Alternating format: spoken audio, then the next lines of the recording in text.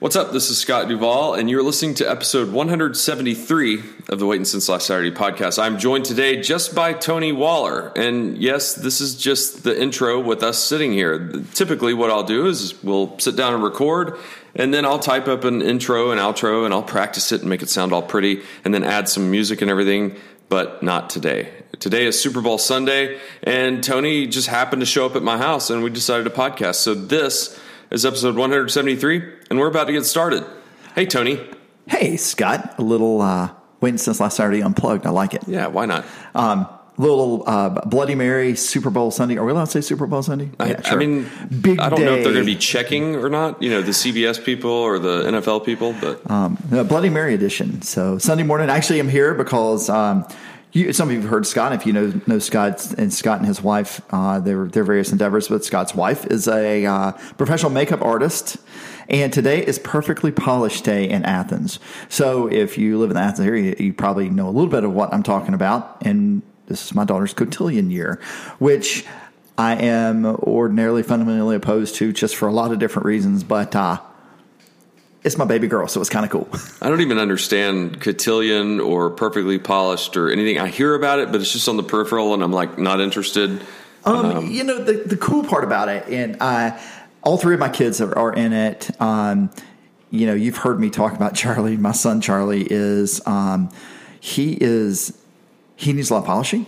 So, but it's been great for him because he literally can properly set a table and knows which forks to use if you go to a really nice restaurant. Like we went to Commander's Palace in New Orleans, and we put him in charge of describing when we asked him, tell us which fork we use now for the salad course and dessert course. Did y'all have escargot? Because that's a different fork. We did not have escargot because I'm fundamentally opposed to eating snail. Oh, really? Okay. I've actually tried that.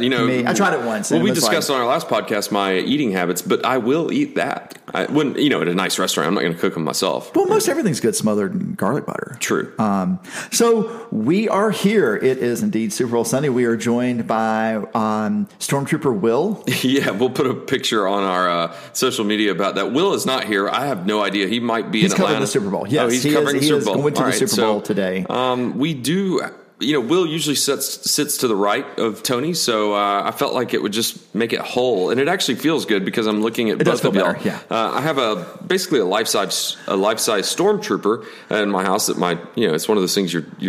My dad, the grandparent of my kids, they like to buy silly things. So we've had this stormtrooper in our house, and so I printed out one of the best pictures of Will that I've ever seen and taped it to his forehead. It's not the golf. Not the golf. No. This is David Spade at 50. This is mid-30s Will. Mid-30s Will. That's a good picture. It's a great picture, actually. Yeah. It's almost like a headshot, like he is auditioning for, Local Man Number 3 in a sitcom. Sure. That's true. Yeah, the non-descriptive extra in the sitcom. Yeah, so Will is here. I don't think he'll be answering or interjecting any sports opinions today, but you never know with Will. That's true. So why don't we go ahead and get started? Real quick, since it is Super Bowl Sunday, we're not going to be talking about our predictions or anything of the game because, dear future listener, you'll already know what happened, and it'll be no spoilers. Yeah. So we don't want to go into that and kind of bog our podcast down, the precious little time that we do have with each other. So we will dive into the Georgia players playing in the Super Bowl and maybe some past Super Bowls that kind of come to our attention. But Tony, do you have anything to start off with? Well, I mean, so I know you have some of the Twitter things there, but I thought we'd start at the top with recruiting since the old school signing day is this week. I mean, Georgia's class is pretty full. We're at 22. Did they get any more since they had some transfer portal leaves? I'm not exactly sure how that. I'm not an expert because I don't follow recruiting. Mm-hmm. I think if you just read the message boards and the people that know that we got room for 2 to 4 more. We're in the running for a kid by the name of Pickens, a wide receiver. We're also in the running for, what's his name? Darnell Wright, who is a 5-star offensive lineman. So, there, as the Twitter question put, there's still meat on the recruiting bone. There is. I don't get too caught up in the I mean, rankings do matter. Recruiting rankings do matter. I don't care whether we're 1 or 2, as long as we're filling positions of need. We kind of run over this ground once before, but I think we have filled some positions of need.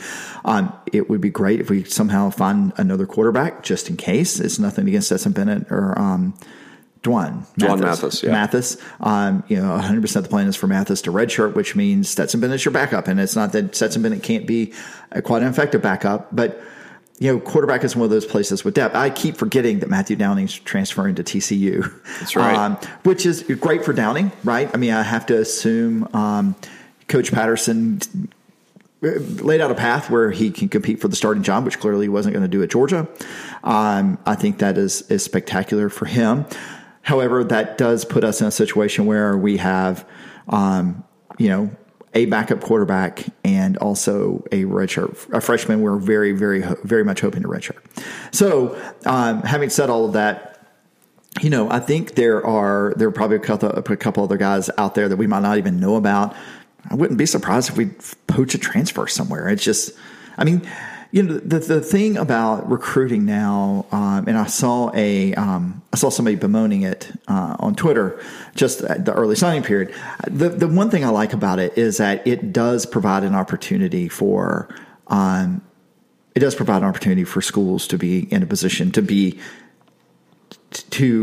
kind of like really hone in on need for that second signing period. I realize it sucks terribly for the coaches. It sucks terribly for the kids, frankly, because now the coaches it used to be you either had to, I'm going to be your coach, and I just winked at Scott, not in a weird way. It used to be the coaches would say, hey, I'm going to be your coach. I'm going to be your coach. And like, lo and behold, he got the dream offer of a lifetime on Wednesday after signing day. Now these coaches, schools aren't going to let them wait. And we saw a 5-star sign with Southern Cal and then got the transfer portal and went to Texas in like 3 days. Oh, after the December signing period? Oh, yeah.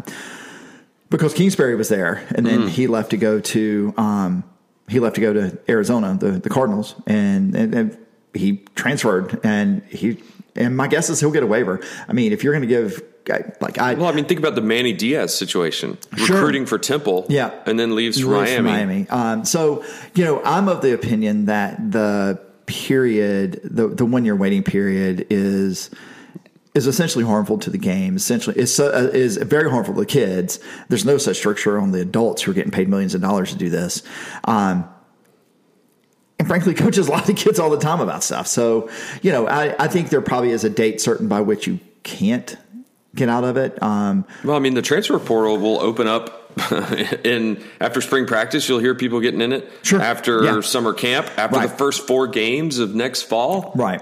That's when Kelly Bryant jumped in it. Yeah, I think there is a place. There is a level somewhere, and Scott and I are not going to solve this today, and frankly, my thoughts aren't fully formed on it either. But it's hard. It's hard when you're talking about such a hard decision. I mean, I was 18 years old. I knew I was going to go to the University of Georgia. I didn't have a backup plan. I mean, I was probably going to ABAC or Waycross College, or I might have gone to I don't know, it's Georgia Southern or Valdosta or something, had I not gotten into Georgia. But I only applied to one school. I applied to the University of Georgia. And looking back at 18-year-old Tony, I wasn't prepared to make a decision about not just college, but also athletically who I was going to play for. And if you're a 5-star, you're not, you're looking at college and you're thinking, okay, I want to get an education.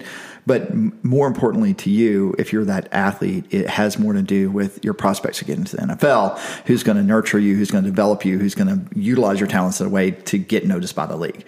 I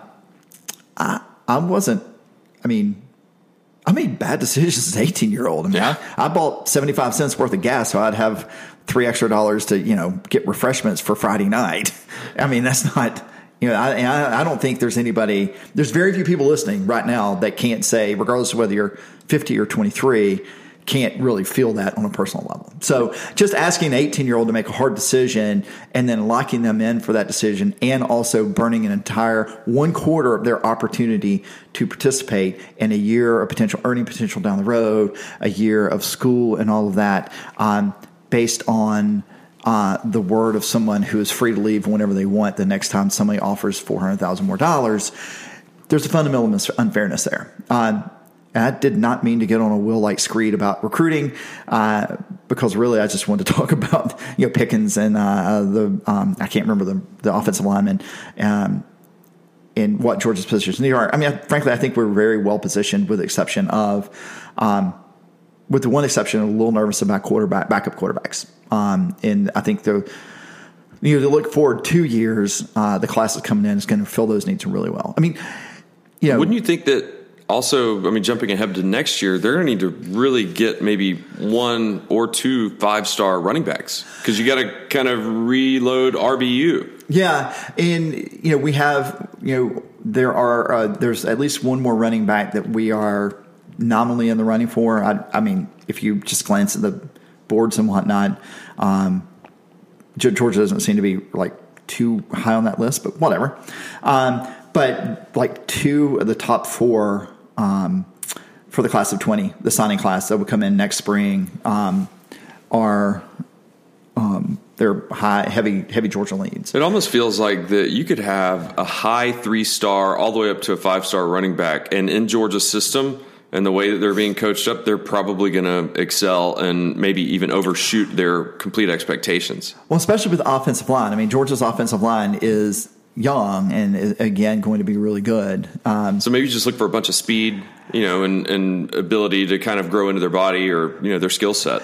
Yeah, and it brings up an interesting point about what Cooley's offense is going to look like versus Chaney's offense. I mean, we don't really have a good idea. It was going to be hard for me to imagine that Georgia's going to not run the ball as much, or it could be a little less, but I mean, we've been fairly balanced since time immemorial, I guess, and at least since Vince Dooley was coach, or maybe Ray Goff. So 20 plus years of, I mean, even when we had Stafford, we threw a little more, but it wasn't like we were slinging around like a. There's no like Pat Mahomes stats out there or anything. Right. It's not how.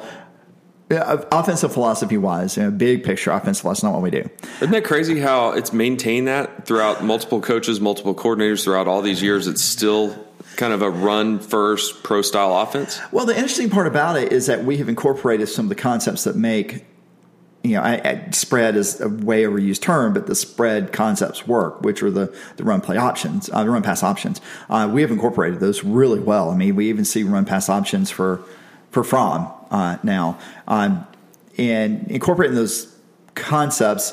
I mean, the reason you do it is you're trying to either get a wide receiver or running back in space with the ball. And even though Georgia is a quote unquote run first, we have incorporated some of those concepts into the basic offensive philosophy. I mean, nearly every program has done that unless they are a true option team, or I guess Kansas State, who still, or Iowa State, some of the teams that are trying to go against type in the Big 12, who, the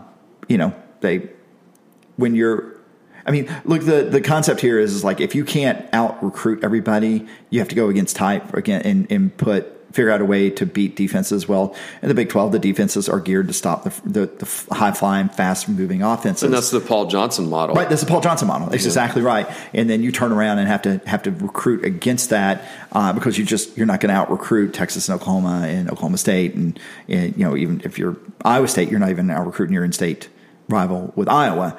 So you try to slow the game down. You try to put power against their speed and see what happens. It feels weird to talk so much Georgia football in the beginning of February, but it is Super Bowl Sunday that we're recording this, and it kind of segues nicely into a couple of the stars that are competing in the Super Bowl today. The Patriots have 2. Actually, they have 3. One's on injured reserve, Isaiah Wynn, and then the Rams have 2. And, of course, the highlights of both teams, Sony and Todd. Yeah, have you seen anything about, has one college had the 2 starting running backs?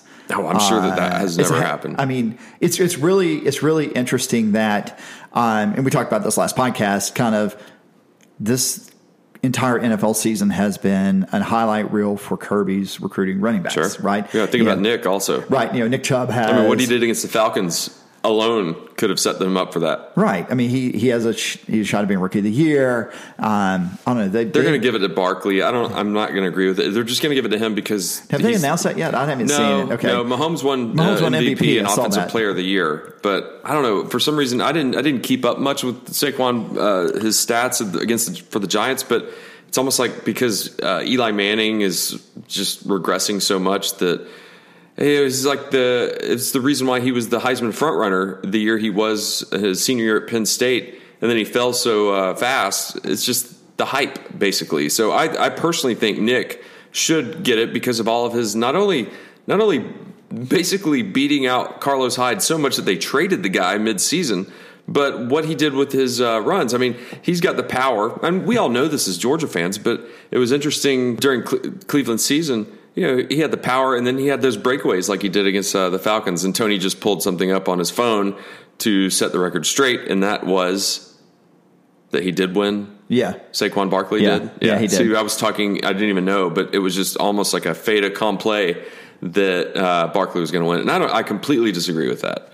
Yeah, I hope Nick was second. I don't think they released that in this way, but also Champ making the NFL Pro Football Hall of Fame. Yeah, which first is ballot. Is that a thing? I know it is in baseball. First ballot Hall of Fame, which is awesome and extraordinarily well deserved. I know Richard Seymour was also up for it, but I guess he didn't get it. Yeah, Marcus Stroud as well. So let's talk for a minute about the Georgia players. Of course, on the Rams, you have everybody knows that Gurley's there. People might not know.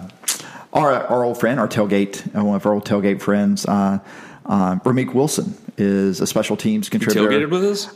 Yeah, back in the day. So it's a funny story. I wasn't there. Yeah, it's actually it was before we started podcasting. Before podcasting. We were tailgating G-Day as we do. Kristen for some reason brought beer or cider. We didn't have a church key in our tailgate equipment because G-Day tailgates are always a disaster. So she went walking around to see if someone could find one, and she ran into this woman who was like, "We're supposed to be going to the players thing.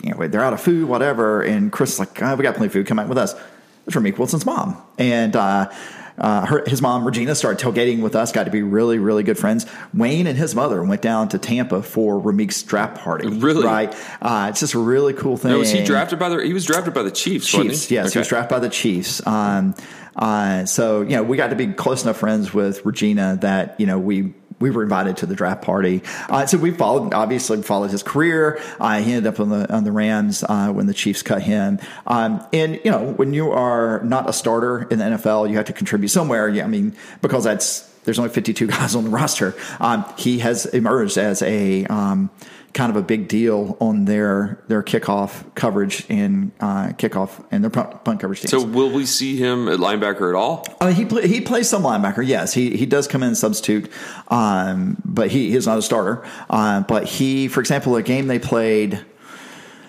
When was it? He recovered an onside kick to end the game, essentially earlier in the season for the Rams. It was kind of a key win for them. So you will see him. He's number 52. It's number 51 when he played at Georgia. It's number 52 now for the Rams. And of course, Gurley out there toting the rock. It's going to be really interesting to see how he does. I mean, the book on the Pats is that you can do one or the other. You can't do both, which. I have to assume they're going to try to shut down Goff and those receivers because that's, the Rams have been in the same way that the Chiefs were. They try to score all the points they can on you. Don't worry about, they play good defense. They don't play spectacular defense. On the other side, you have Tom Brady and his, in that offensive death efficient offensive death they do. With Sony Michel, who has had a lot of the same highlight moments with the Patriots that he had with Georgia, especially in the AFC Championship game, right? It's just every time leading up to it. Yeah, it's just he is absolutely fulfilling the promise of everything we saw here. It's funny. I told my wife when one of the first games of the season with when we had Michelle and Chubb in the backfield together. It's like we were seeing probably the two best running backs to play in the backfield of Georgia probably together. Since Ronnie Brown and Cadillac at Auburn. I think that's probably right. But David Andrews, boss, has been the starting center for New England pretty And much he went since he got undrafted. drafted. That's right. He did get undrafted, but Yeah. he went in training camp and just literally won the job, Right. which is, Bill Belichick had some nice things to say about Kirby and how he coaches. Of course, Andrews didn't play for Kirby, but that's neither here nor there. When you get Sony Michel and Isaiah Wilson, and Malcolm Mitchell was there a year ago, right? He had a breakout performance against the Falcons in the Super Bowl. He got hurt beginning end of last season, and went to camp and got hurt again. It shows you how fickle the NFL is. It is. So, but I'm not afraid to say it all because I'm not a Rams fan. I don't like the Patriots. It's going. So who are you pulling for? Oh, the Rams, because one, because of Ramik, and two, because I respect the excellence of the Patriots, but I can still want them to not win. See, I feel completely different about that. I find myself in awe or in amazement of the Patriots. The fact that they've been there 3 years in a row and they're 5-5 in Super Bowls. They're probably 6-5 as you were here this recording, because I think they are going to win. But I'm 42. My wife just turned 41, and Tom Brady's 41, and it's just kind of one of those things that you're just flat out amazed that he's able to do what he did. I mean, just the AFC Championship game alone, on that final drive in overtime, he completed 3 3rd and 10s. And equally as impressive as Julian Edelman. He's no spring chicken as well, and he's over there just getting hammered over the middle, catching all these passes. And I watch it with my 2 sons, Jack and Walker. You hear them sometimes on this podcast, and they play sports. And Edelman had that near miss earlier in the AFC Championship game where he was fielding a punt and it didn't touch him, even though it looked like it might have. And then he fumbled like the next play, and it looked like it was going to really turn the tide for the Chiefs. And I was explaining to them, I was like, just picture his emotions right here. He could have been the goat in the bad way, meaning like giving up the game. And then he comes back, shakes it off, and then converts all of these amazing 3rd downs. So anytime I can watch a sporting event with my kids and try to drum up some kind of, life lesson or something, because that's what my dad did with me, just to impress, not only for them to become football fans or fan of sport or being competitive, but also not to dwell on the bad things, because Tony and I know we're having a rough basketball season this year, and I'm happy to constantly come up with new ideas to say, hey, it's okay if you lost 38-15, because here's what you did right. Yeah, and it's interesting. I had dinner with Greg Travers, our basketball coach. I had dinner with him last night, and we were discussing this team, and it was like, I've never seen a group of 7th graders get their brains beat in every week and still have such a good attitude. Exactly. Because I know exactly how I would have been in 7th grade if this were happening to me. And they show up to work at practice. They're at the end of games, they're like high-fiving each other, like, hey, that was great. We did, we learned. And they're just getting better. And like I don't think you stuck around apparently for the end of practice yesterday, but apparently all the players are like, hey, Coach Trevor, if we can play together as a team next year as 8th graders, would you coach us? I mean, they want to play, and it's fun. It is fun in a way that, you and I have coached each other against each other in flag football before. I've coached a fair amount of youth sports. I'm not a 3-year Letterman. I'm not a 3-year Letterman youth coaching legend, but it's hard sometimes when you don't have a good team and you go out there and just get your eyes beat in and constantly keeping the kids motivated. But the thing that, and to loop this back to the Patriots, the thing that I think, taking away this basketball season for our kids, is like they're keeping their heads up and they're learning and they're getting better. And I know if you don't have kids, or if you're, win first, you don't understand how important that is. At 12, it's huge. Yeah, at that age, that's right. So, but getting back to talking about the Patriots, I respect the consistent excellence. If it were my team, I would be just as unbearable as Patriots fans. Oh, sure, 100% as unbearable. I still want the Rams to win.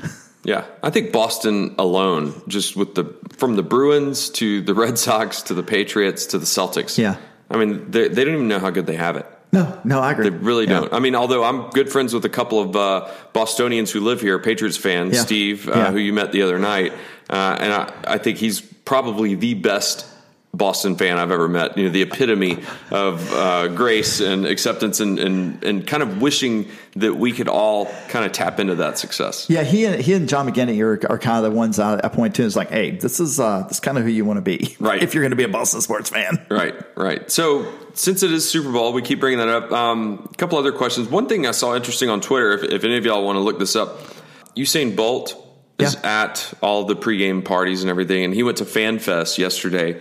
And without any warm-ups or anything, he ran a 4.240. Probably in dress shoes. And then allegedly, Dion went out there next and allegedly ran a 4.27. I don't know. But it wouldn't surprise me if that were the case. Those guys just go out there and blaze the trail. So, Tony, what would your 40 be out there at FanFest of the Super Bowl? Oh, well, I could easily do a 4-minute and 2-second 40. You think you could be sub 6? No. I'm barely getting going at 6. Now, my second 40 I probably could do in 5 seconds. That's right. You get a 40-yard head start, but then you might peek out. I'd fade, yeah. Yeah, that's 80 yards. Give me 10 yards, and I could probably pull off. If you give me a running 40. Like a 50? Yeah, if you give me a 50, I could probably clock a sub. I think I easily clock a sub 6, but I couldn't right now. My knee's bad, but and then would the parachute come out at the end to slow you down, or would there be it'd be engineered material arrestor system, like run up through the sand on a downhill on a curvy interstate. I know you're hosting a Super Bowl party. I'm going to 2 different Super Bowl parties, and I've heard I wish I could go to Nugent's. It sounds. I ran into somebody else yesterday, and he was saying at softball practice, and there's a Patriots. The reason I brought up was a Patriots fan. He's like, "Yeah, I'm going." This guy he's a big Patriots fan, and he has a huge party. I was like, "Nugent." He was like, "Yeah, you know Nugent." I was like, "Everybody knows Nugent." Yeah, I think there's going to be about 300 something people there, but you're having a small get together. What is, and I've heard about all these spreads at both parties, and I'm actually fasting this morning. I ate a very light breakfast. I'm going to have a minimal lunch because I need to save myself, because it is well known that I do eat like a 6-year-old, and this is perfect food for someone who eats like a 6-year-old, because it's just a bunch of like fried nothings. It's crap. And and chips and dips and Coke and beer, and I mean Coke like Coca-Cola. And hey, we're not judging. We're not judging. Yeah. Gronk. We're celebrating Gronk. Of course there's Coke. So what would be your ideal Super Bowl food? Well, if it weren't for Perfectly Polished, I'd be smoking wings all day and probably some ribs. The ideal Super Bowl food for me is exactly the crappy stuff. And unless the Falcons are playing in it or there's some like a super compelling storyline, I don't pay as much attention to the game as I do the social aspects of it. It's just I'm not the biggest pro football fan. It's not like the college football championship. I'm watching that for the football, right? But I guess we had a big party when the Falcons were in it too. But I watched the game a lot more than the. So I love wings. I love making wings. Actually, Coach Greg's making wings this time because I'll be busy. But we do. I think I made some spinach dip yesterday and some ranch dressing this morning just to have for folks to dip their vegetables and stuff in. So when you do spinach dip, I'm sure, and you're going all cream cheese, like So it's cream cheese. I'm sorry, sour cream, big mayonnaise, old pats of butter, and I don't do butter and spinach dip, but I do onion, spinach, water chestnut. See, I think that's the secret sauce right there, the water chestnut. It's just a little crunch. Yeah, it's kind of a flavorless food, but it just gives some texture to it. Chopped onions with sour cream mayo, and it's a simple thing. It's the Knorr mix. I do a couple little things which I won't divulge, but I do a couple of things to pop the taste. Just little things to get a little umami in it. But that's really good. A lot of people like to eat it with bread. I prefer it with tortilla chips. Yeah, I agree with that. Yeah, the bread bowl thing where you put I'm not a big fan on eating something out of something that should be consumed. I don't eat chicken pot pies. I don't eat. No, I love chicken pot pies, but not like soup in a bowl, tortilla soup, a tortilla bowl, like a bread bowl soup. Or like when you go to a Mexican restaurant and you get a taco salad. Yeah, I don't do that. That's not my thing either. I agree with you. Okay, good. We agree on something food related. Yeah, I mean a salad, which I do sometimes. I do like a salad occasionally. I don't know. It kind of defeats the purpose if I also have to eat the bowl. Okay, real quick, before we jump into the Twitter questions that we got, and I mean real quick because it's probably all it deserves, Georgia basketball. Guys, it's we're last looking week. It 14. looked amazing. 98 points what? Against Texas, and like the Texas game, the South Carolina game are microcosms of the season, right? Right. We saw the ceiling. We can beat a team that's better than us. We also saw the floor. We we lost to a team that we should be able to play even with, and we made a couple of runs, but we're still young. They didn't lead the entire game. They didn't lead the entire game because we got within 2 points a couple of times in the second half, and we just really got outplayed, outclassed, outcoached. And it's hard. I'm not going to deny it's not hard, but I'm still it's still fun to watch in a way that wasn't before. And it's before you panic and fire. You want to start, fire TomCrean.com. Give the guy a couple of years. I'm seeing some Esther Sports chatter like, wow, we're this, and Fox could coach defense at least. And I'm like, yeah, that's right. And if you only look at box scores, you're going to be mad about this. But if you pay attention, the team actually plays better as a team now. And there's a direction they're going. Yeah. Women's basketball. 14th in the conference. Yeah. Women's basketball, they had a big win at Arkansas. Yeah, they still looking like a tournament team. Could play their way up to probably a 4 and or 5 and in women's seed. Basketball, if you get to a 4 seed, you get to host. Is that? Yeah, that sounds right. Yeah, I think that's right. Like Sweet 16, basically. And then baseball starts off at the end of this month. Yeah, still ranked in both polls. Well, they should be because they haven't played a game. Well, I'm saying they're ranked in both polls, and could be an exciting season. Schedule breaks really nicely for them this year. And what's the best place to watch a Georgia baseball game? Have you ever gone to the Hill? Yeah, I had the guys that live in the house up the hill from up in the right field above the right field lounge. They used to have a Twitter account. They invited me to come to games, and I never went. I hate myself for not going. That would be, if I ever have a chance to buy one of those houses and I can afford it, I probably will.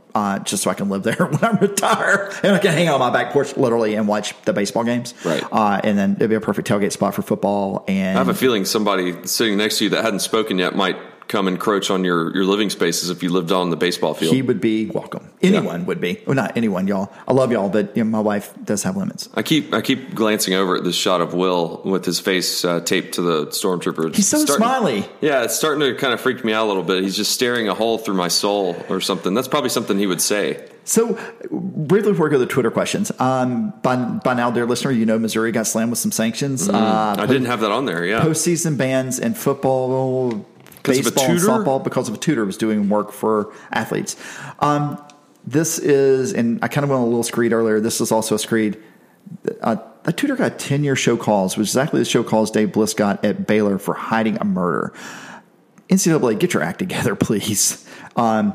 You are literally punishing kids that are at Missouri now who may or may not have anything to do with this. And then you also gave a 10-year ban to this tutor when Hugh Freeze got a 2-game ban. It's ridiculous.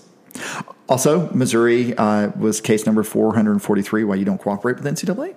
Because they straight up said, they self-reported, they straight up said this, and NCAA really, really hammered them for North Carolina's misdeeds. It kind of makes you angry about the whole Todd Gurley thing and the AJ Green, the jersey stuff, and how, that wrecked a couple seasons back in the day. They are not, like the NCAA, I understand why they did. I understand that's their rules. They are not making a good case for playing nice with NCAA. Yeah. All right, since you did mention Twitter mentions, we got a couple. Tony sent out a tweet a couple days ago, and so to reference, it was at KFWILK that asked about the recruiting, and we covered that. And then it was also, I think, at Southern Shepherd that mentioned the Missouri cooperation, so we handled that. So we got a couple more that I'm going to jump into. Some of them are they're just kind of all around the place. So here's one from at Jim Wood PMP, and I think he answered that the PMP means like project manager professional or something like that. I don't know. I hope I got that right, Jim. I did read your tweet, but that was months ago, so I've kind of faded on that. I know the P stands for project and the M stands for management. Okay. I'm not sure. Let's go professional. Professional works. He says, which former dog in this Super Bowl would you be the happiest for should their team win, and why? I think it's going to be Ramik Wilson for me because I know the guy personally. We kind of covered that as well. I've got a soft spot for Gurley. I've got a soft spot for Gurley and one for Sony, but Sony's more recent, and what he did for us in that Rose Bowl, I still just – in fact, I sent out a tweet when I was watching the AFC Championship game. When he scored – it was the third to last touchdown because that fourth quarter they had 38 points, I think, combined or something. But he scored to put them ahead in the fourth quarter for the first time. I tweeted out that I yelled run Sony exactly the way I did in the Rose Bowl, and I wasn't planning it and everything. We were just so into that game, and it was such an exciting game. I'm pulling for Sony. I think I'd be most happiest for him just because how he carries himself, and all those blowhard New England writers that were bashing him as like a terrible draft pick and everything. He just keeps his head down and comes in with a first round draft pick. Like a first round draft pick doesn't typically come in. Very unassuming, very team oriented, and he's a damn good dog. So I can't believe it. I am very pro Patriot for the game. But dear listener, you already know what happened. So this is kind of a moot point. No spoilers. Yeah, no spoilers, please. All right, here comes another one. At Wow Cool Tweets, I think we've had a couple. I think his name's Harrison. He wants to know under the radar players from last year that will make an impact this coming year, and he gave the example of Eric Stokes. I wrote down a couple. I think they're new recruits. There's a new recruit named God Turley that I think is going to make an impact at running back. There's a linebacker named... Wait a minute, God Turley? For real? God Turley, and then Davis Thomas at linebacker. Are you sure that's not a Latin spelling of Todd Turley? I'm positive. And then there's anybody with the last name Bailey that comes in and plays defense. Yeah. They're going to be... And then also anybody with the last name Walker. I'm looking for them to have breakout seasons, all 4 or 8 of them. So I kind of took the question of guys that were on the team last year. I think James Cook's going to have to step up, and I think he will. I think the way he'll be incorporated in, it'll be really interesting to see if they incorporate him into the game. If Coley. Sorry, I'm already thinking about the drive-by truckers concert I'm going to in a couple of weeks. Incorporate him the way that we use some of the scat back types a couple of years ago. Demetrius Robinson too, wide receiver. Yeah. I think he's going to step up. I'm really excited to see Jordan Davis get a full season at nose guard. And the same goes for Adam Anderson. And kind of my under the radar player I think is going to step up. I think Divad. Did we see him in the bowl game? I think so. Yeah, because he was injured all year. Yeah, I think he's probably going to. If he doesn't overtake that star position, we will see him getting on the field in different situations other than dime packages, just because his size, speed, and talent. Okay, this one comes from at JimDog08. Most memorable or first memory, and he used the big game. I guess he's afraid of some copyright strike of the Super Bowl growing up. Ooh, so mine's going to be much earlier than yours. I remember the Dallas-Denver Super Bowl in 75, 76. It was the first Super Bowl I remember. I was born that year. Yeah, that's the year we lived in Waycross, and the only reason I remember is the first Super Bowl party I went to. Our next door neighbors, the Matthewses. Matter of fact, Mitch Matthews, who was a few years older than me, and had nothing to do with me because I was a snot-nosed 4-year-old. Our kids are in the same. Actually, his daughters were twins in our son's classes. We went to their house, we just walked across, across the yard to their house for that Super Bowl party, and that was the first game I remember getting to stay up late to watch. Football game.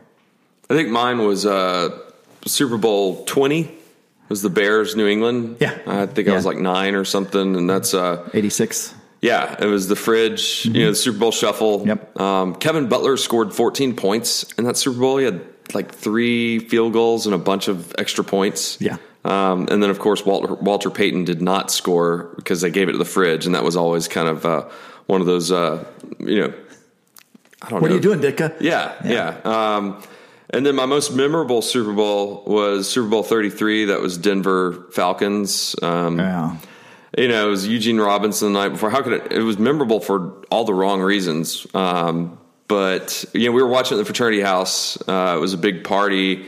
And, just they never got going. That was the TNT, the Tony Martin and Terrence Mathis and Chris Chandler. I mean, it was a fantastic team. I think they went 14-2 that year or something. And, they got blown out. And I think when Tim Dwight had that 94-yard kickoff return to start the fourth quarter, it was like too little too late, because then they tacked another one on. It was a complete blowout. It was more of a blowout than the score indicated. And, the other Falcon Super Bowl was memorable because of just how crestfallen I was. I think that's the word I tweeted out after that, because it was just, I mean, my kids were crying. I felt like crying because it was just like your soul was ripped out because everything was right there. And it was like a slow, painful death. Well, let's lighten the mood a little bit.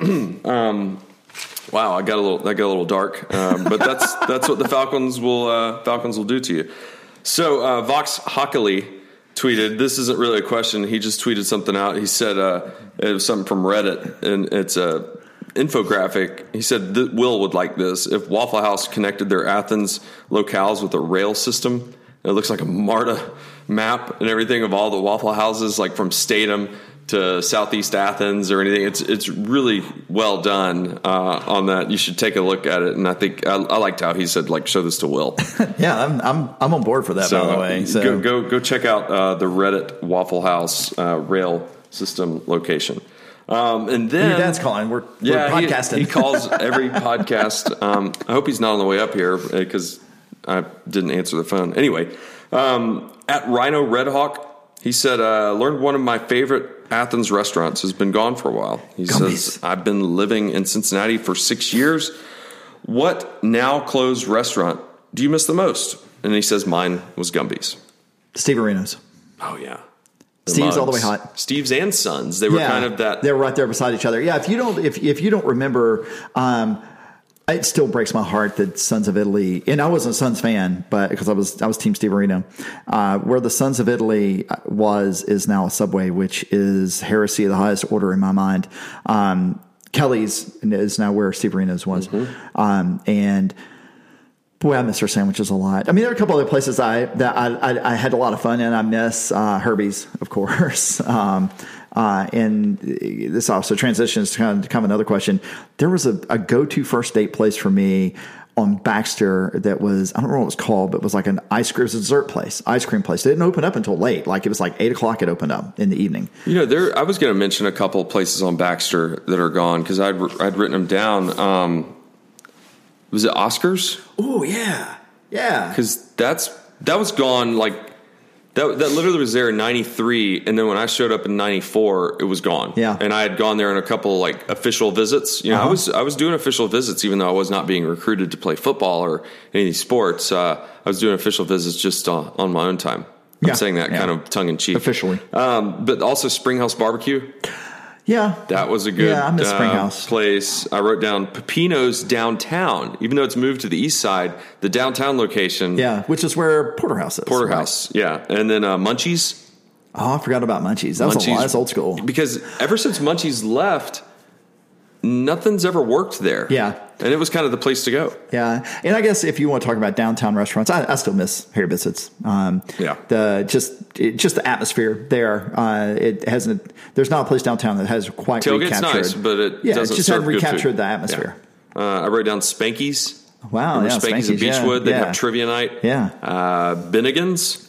I don't miss Bennigan's. Well, the reason why I say that is because that was it's where Jason's Deli is now, and that was when Office Space came out. Oh yeah, because it was there. The whole Flingers thing. We went there just to see the flare on people, and if that makes sense to you if you've seen the movie Office Space. Yeah, one place I did. Monte Cristo was good there too. Yeah, T-Bones. There was a place called T-Bones where it was on Baxter, kind of near where George Gibson's is. Yeah, right there in that same spot. I missed that. I got 3 more. Ronnie B's. Yeah. It was also on Baxter, but it was next to Jimbo's gas station. They used to cater our food for our fraternity. R.I.P. Bob Rushton. And then, of course, Guthrie's. I mean, even though we got Raising Cane's and Zaxby's and Chick-fil-A, you just can't. Guthrie's was special.